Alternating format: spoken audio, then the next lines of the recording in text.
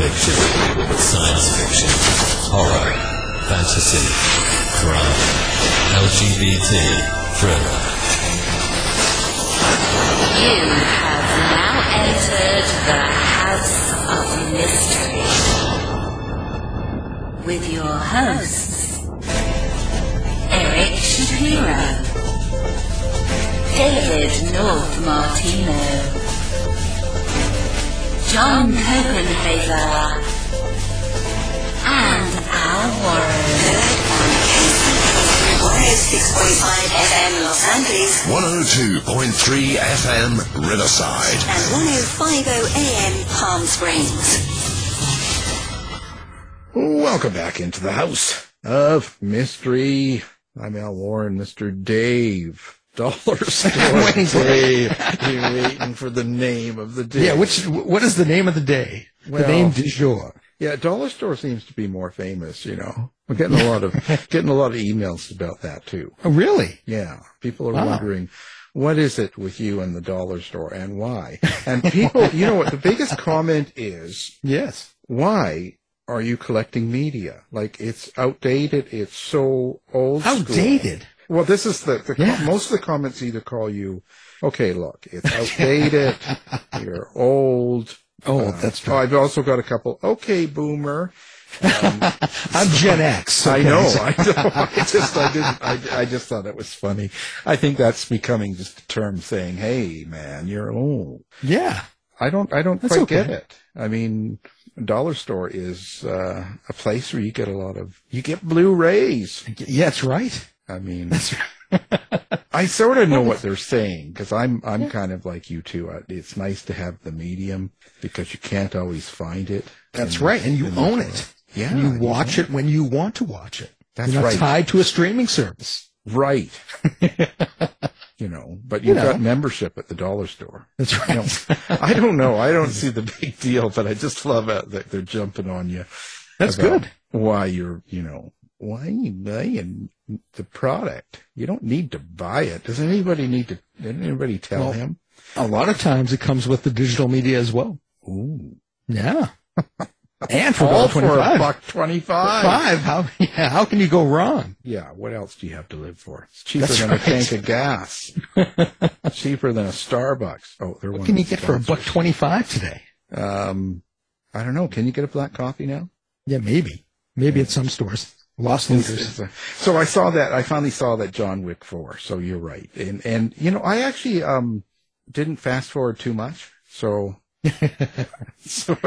actually I liked it for the most part. It's a fun action film. Yeah. Fun Did a action. good job with it. Yeah. Yeah, it wasn't too bad. I was okay with it. It was okay. But spoiler, is he really dead? Probably not. No, of course not. Probably not. We'll have to see if there's a John Wick 5. Yeah. So now, did you run up to the store this morning? I guess Stevie Nicks released her Barbie doll. She released a Barbie doll? Yeah, I thought for sure you'd be at the No, I did not know this. door crasher getting your first Barbie Stevie Nicks doll. Wow. She was just in the area, too, with Billy Joel. Well, there you go. You see, you missed out. I'm going to run right out. Yeah, I don't know what you're doing. What are you waiting for? And that new dome opened up, hey? You were showing me that. Yeah. In Vegas, and U2 played. That looked pretty cool, hey? It's like a big That's pretty neat. Inside. You see the concert, see how it all kind of looked. It looked pretty cool. Would you do that, Al? No. No. That's what I thought. No. It's a little too much for me. I'm getting too old. You know. You like a more intimate venue. Yeah. But think about that.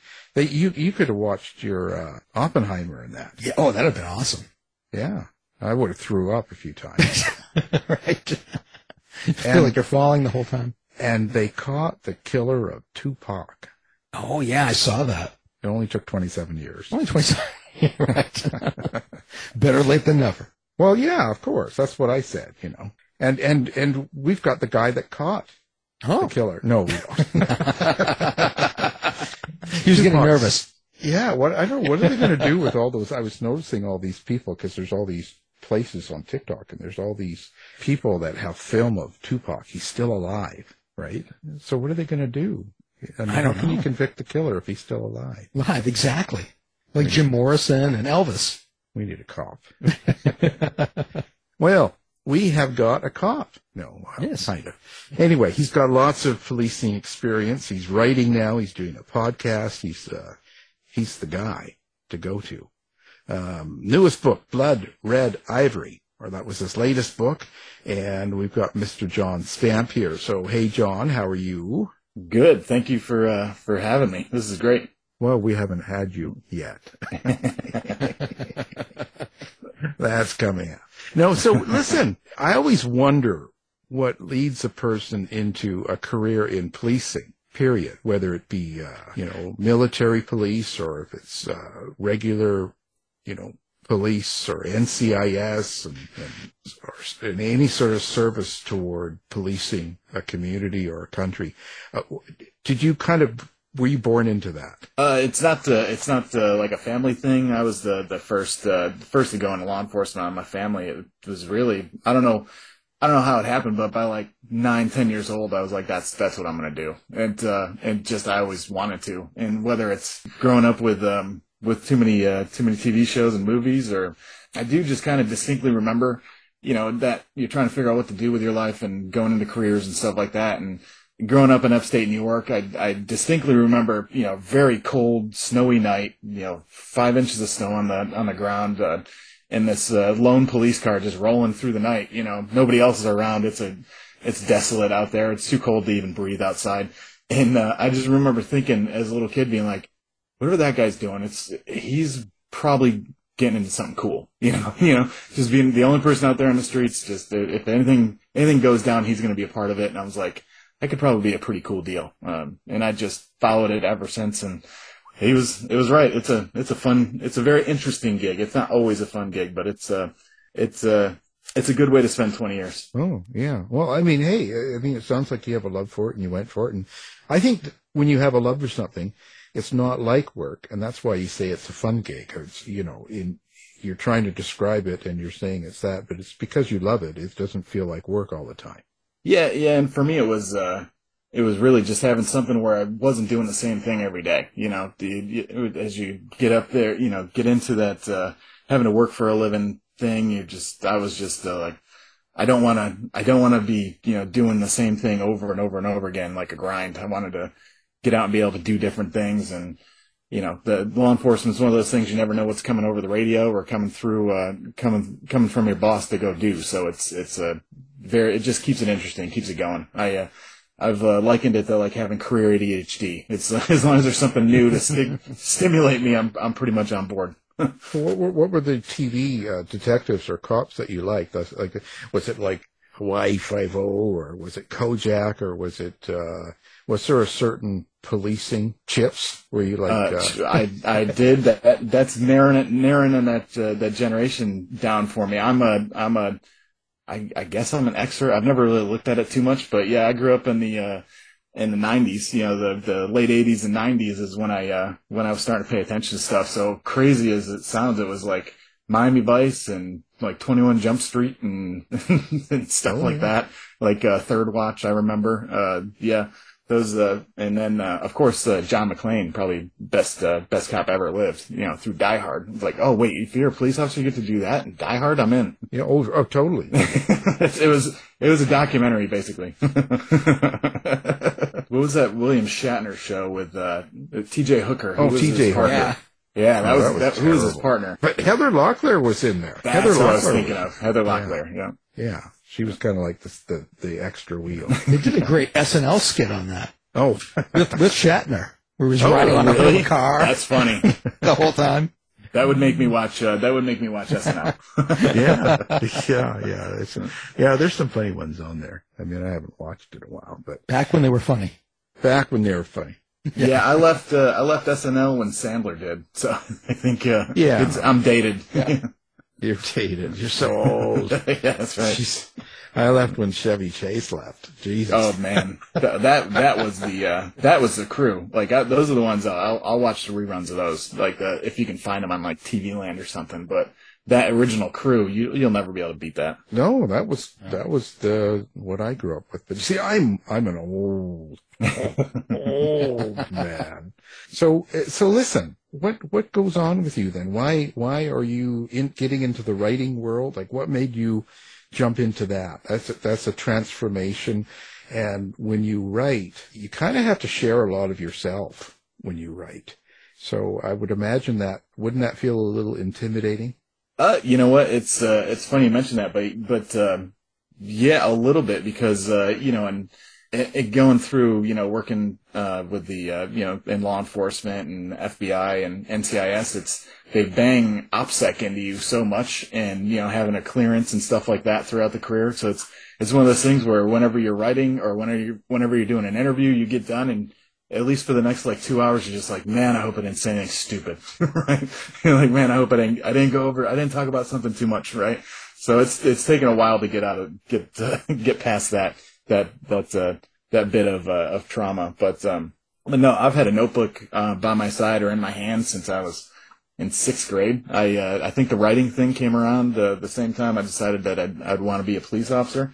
And I actually almost failed 6th grade math class because I decided to write a 55-page, story instead of paying attention in math class. And it was awful. It was absolutely awful. 55 pages handwritten in a notebook. But I was like, growing up, I started out with Peter Benchley's Jaws, and then I got into Crichton and Clancy and I'm just like, man, this is the stuff, right? The old time really cool back cover author photos like Clancy, in a flight suit standing on the deck of an aircraft carrier. It's like, man, that's what writers get to do. I was like, I should probably do that too,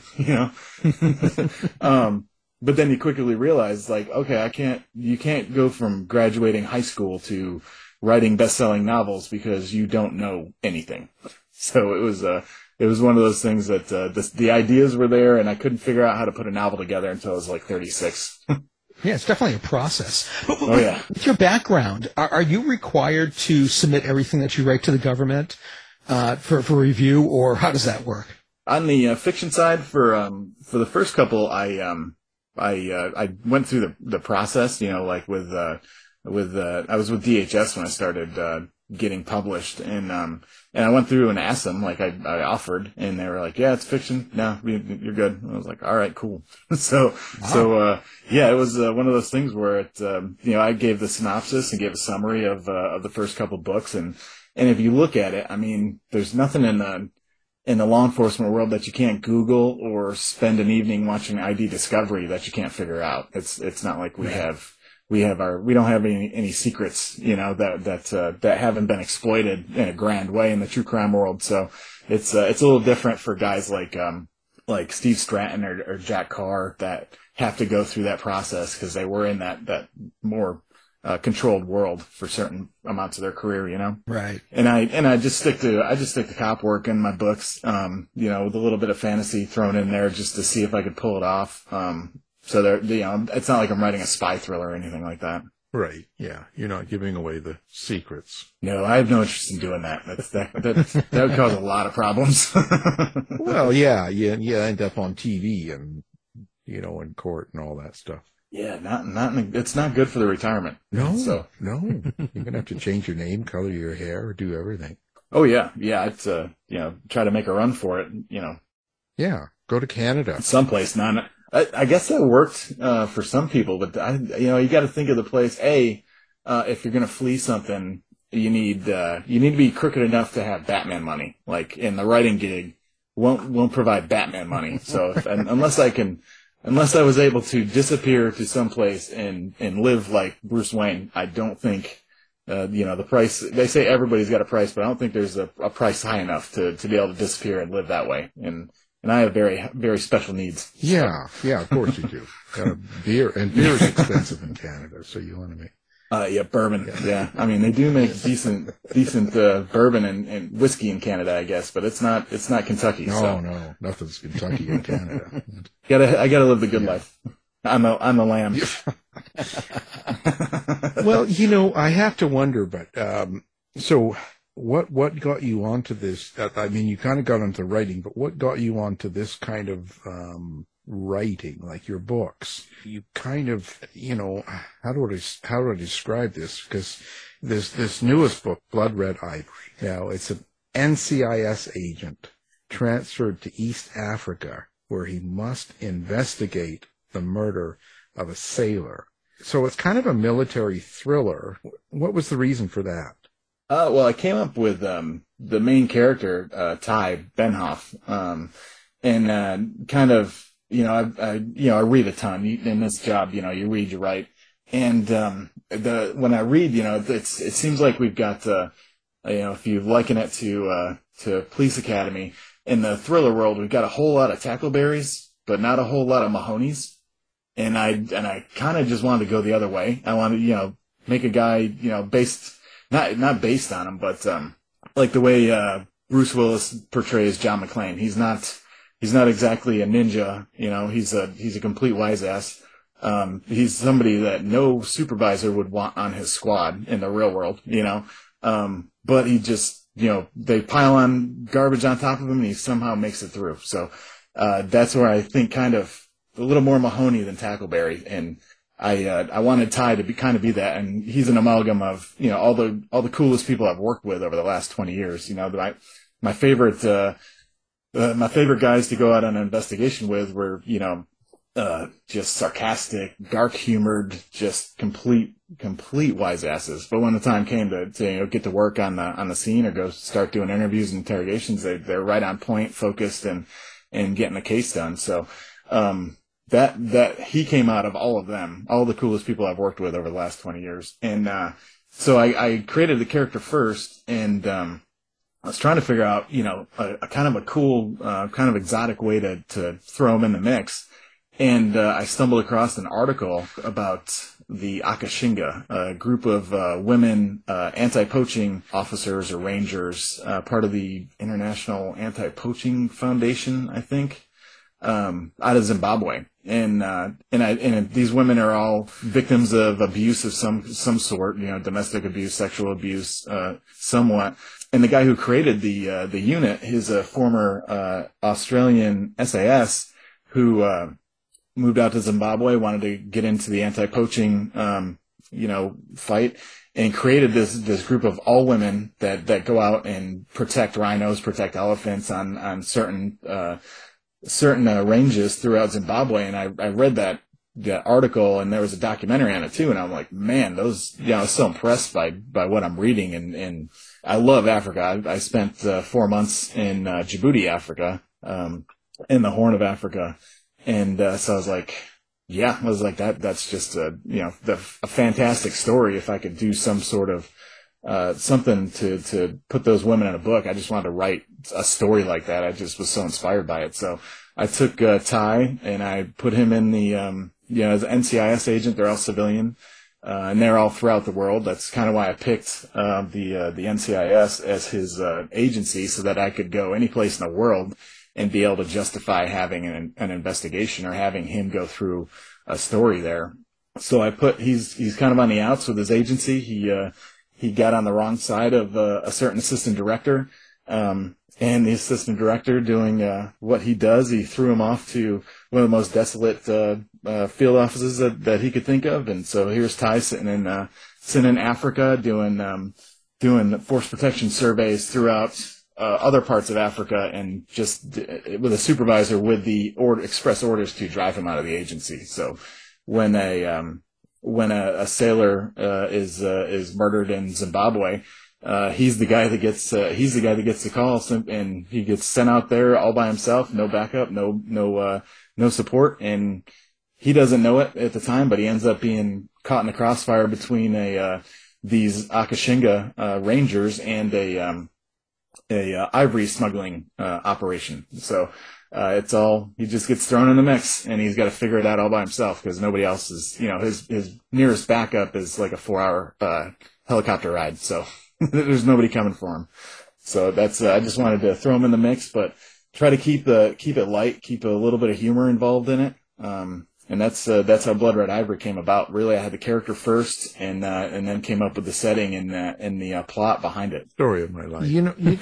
When you're doing something like that, but you've got to have some of yourself in that character, I'd imagine, and it's different for everyone. So how much of yourself is in there, and what is it that you share with that character that is the same as you?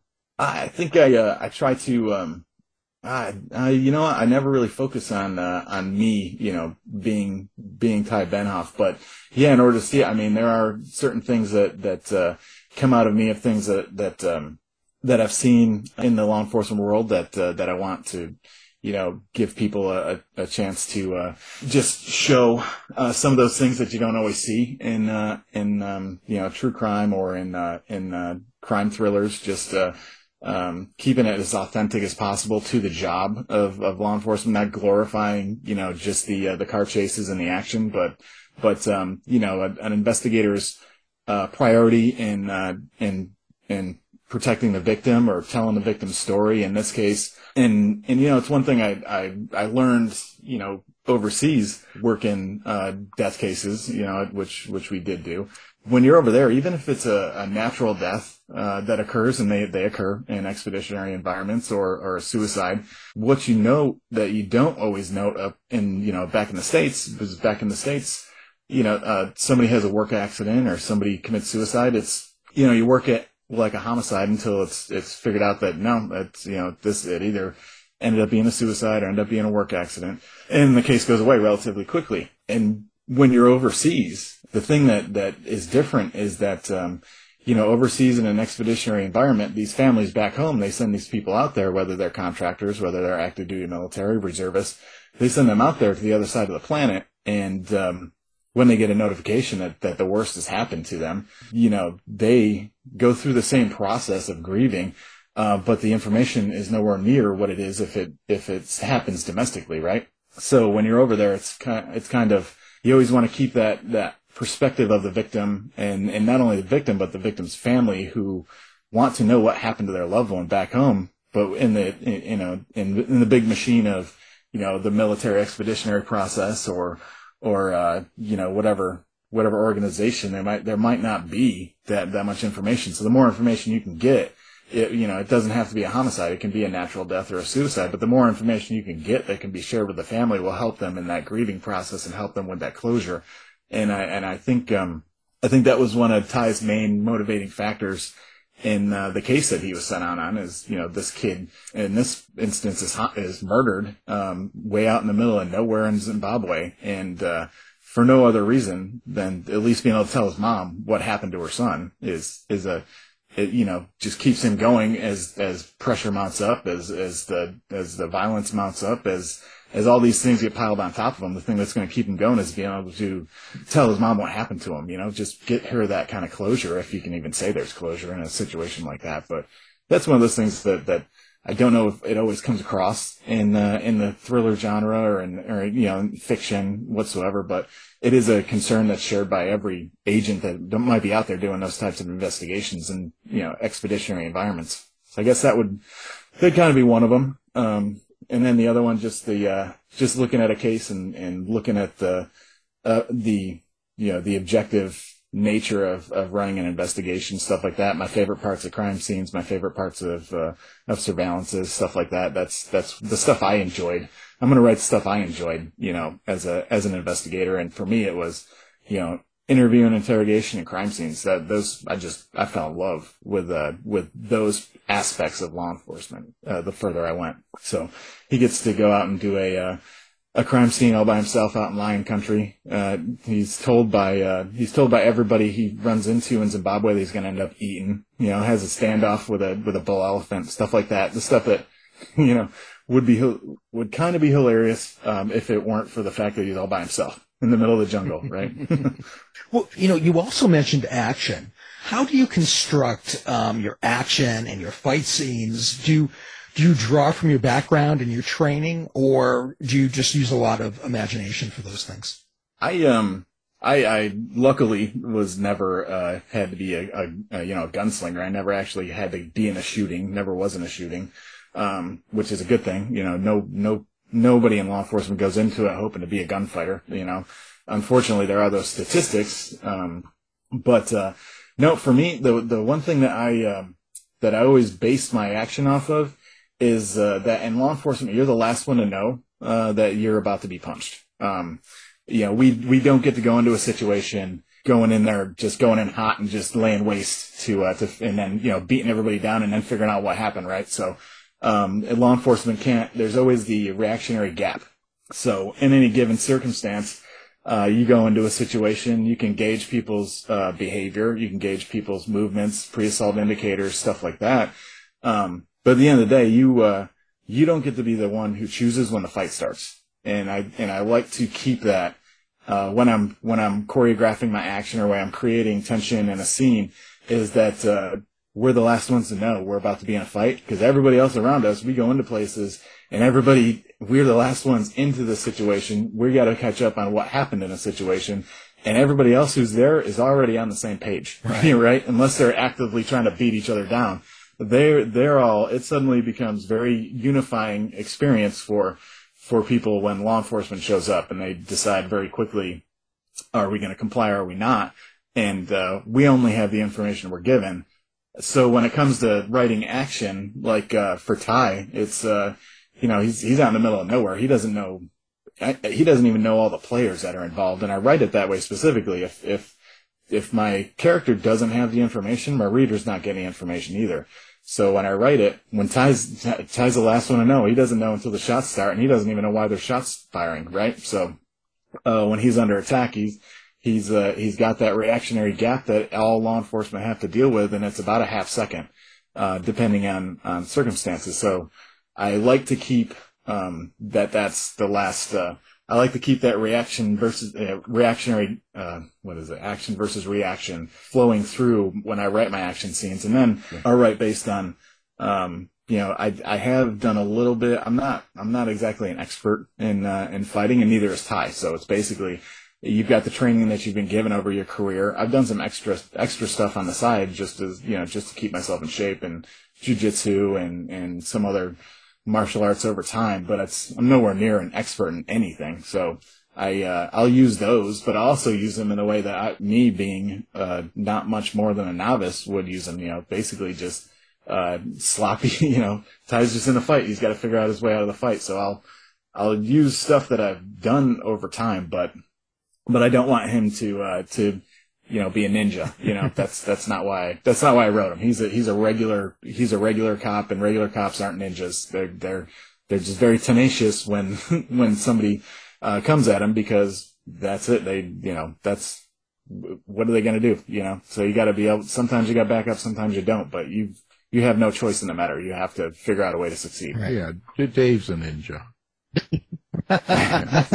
I'm not a ninja. Well, no, you can see Dave. He's got his YouTube channel, and he does all the sticks and ninja I've stuff.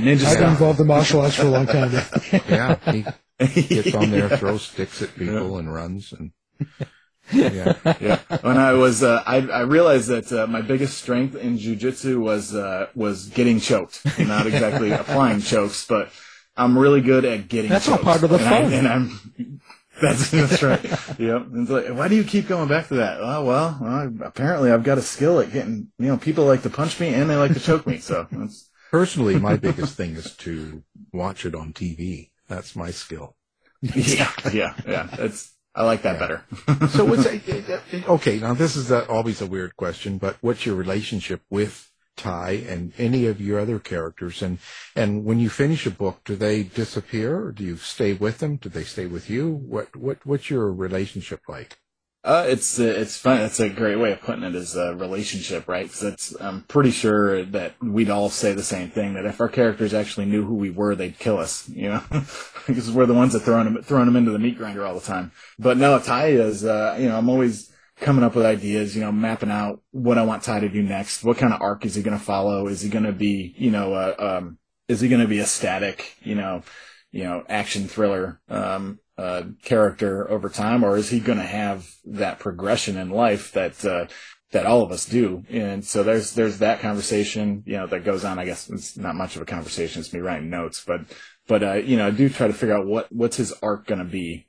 Cause I don't think, I don't know if it would feel, fair to him to do 20 books of, a new action sequence of the week, with him without letting him progress as as just a human being. It's all fun and games until then then life, having a great time in your 20s, single, just working cases, traveling, going all different places. And then you settle down, and then the priority shifts very quickly to family and kids, and how do you balance that? And, what do those dynamics look like for a character in a crime thriller series? So I'm kind of leaning on that way and just kind of playing with those dynamics, but it's all up in the air. It's all what makes sense when the plot comes. There are other characters I've had in the past though that like, you get down to it and it's like, oh, I really like this character, but I'm sorry, but you have to die. Right? And I've gotten a lot of hate mail on some of those decisions I've made. Some of my earlier books, Brother's Keeper and Spoilers, I had a great female detective that I probably could have written for a long time, and she just ran into the wrong part of the plot. And as I'm writing, I'm like, man, there's only one thing to do. And like, this is a career cut short. So take her out. The book comes out and immediately people are like, why did you kill her? I'm like, well, because I had to keep the story going. Sadly. Did you find it hard to kill her off? Was it like an emotional investment in this character?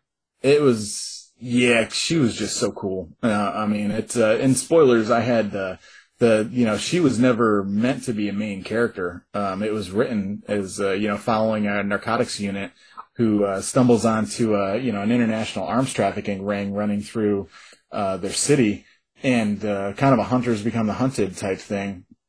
And, right from the third page, she just pops out on the page as just being a badass, but actually the brains and the maturity of the outfit. And then another, the antagonist, was a, female assassin, who was like Joker level crazy when she came out on the page. And I was like, man, she is awesome. She was so awesome. I had to write another book because I had to bring her back. So the females completely took over that storyline. And when it came down to it, it was like, you're setting up a chessboard for that final climax. And, there's Poppy sitting right there. And it's like, the only way to make this cool is if you go. So it was unfortunate. It was an unfortunate writing experience, but it made for a really good ending. So there is that. How long have you been having an affair with her? My wife knows fully. She knows all about it. Yeah. Sure. Yeah, she understands. She understands how I feel about Poppy and Bianca. Oh, there's two of them. The crazy assassin's name was Bianca, and that kind of Joker level crazy is probably fun at the bar, but it's not something you want to take on the family. Oh, so he's a player, but no, I'm not. I don't have. I couldn't. I don't understand people who are, because I don't have that kind of energy. Well, yeah, it gets harder as you get older. And it would get expensive. It would get really expensive. I don't have the time either. No, too messy. Way too messy.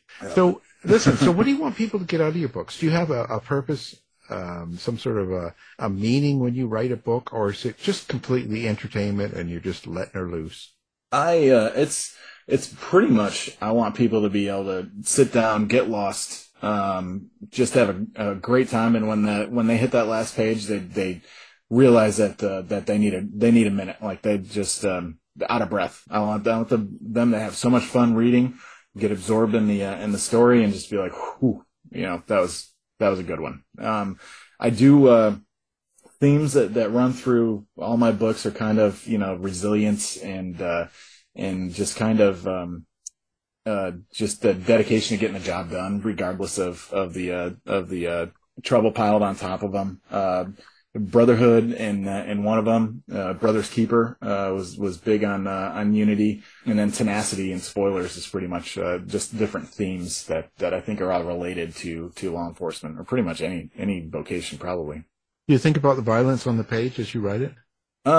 It's, the way I write is, I'll, come up with my original ideas, come up with my characters.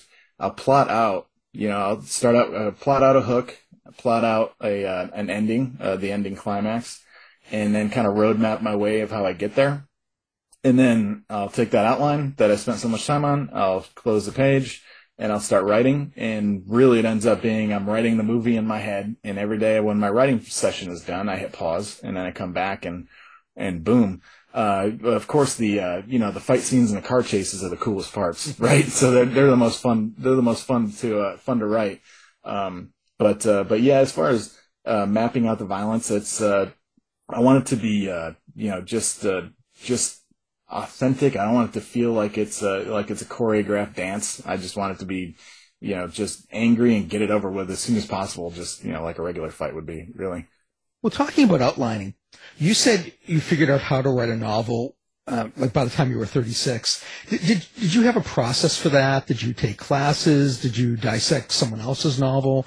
What was your process? I tried taking some classes in college and didn't really stick. Like, I had plenty of ideas, but I couldn't figure out how to actually just get down to it and write the book. So when I went to grad school at, Go Gators, University of Florida, I went to grad school for forensic science.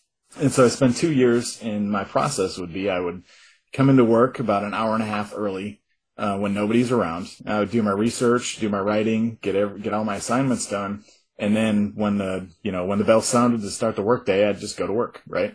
So I get done with my grad degree, and I'm still in that mode of waking up early every day and coming in to get work done. So I'm sitting there, what do I do with this? And so I just broke out an old outline and refreshed it and kind of came up with an idea I wanted to try, outlined it out, hook, climax.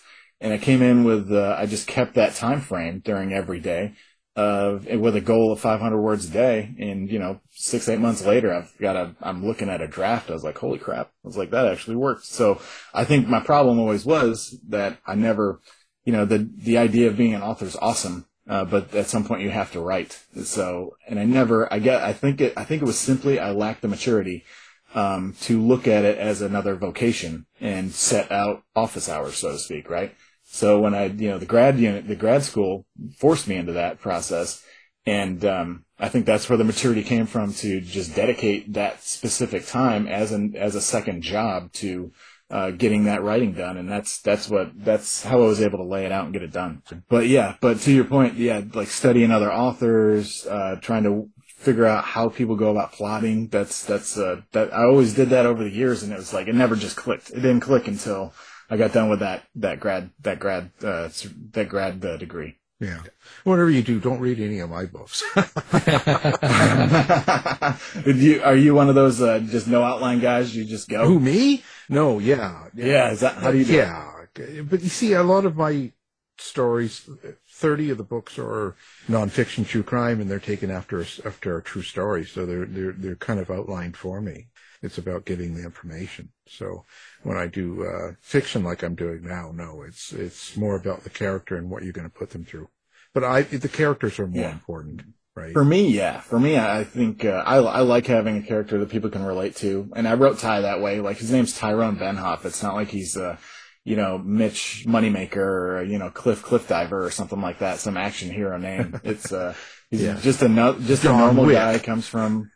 Yeah, he's not John Wick. He is definitely not John Wick, but he's just a normal, everyday guy just put in extraordinary circumstances, and I like keeping it that way. I just think he's approachable. He's not like somebody that you think is gonna, come and save the day every time.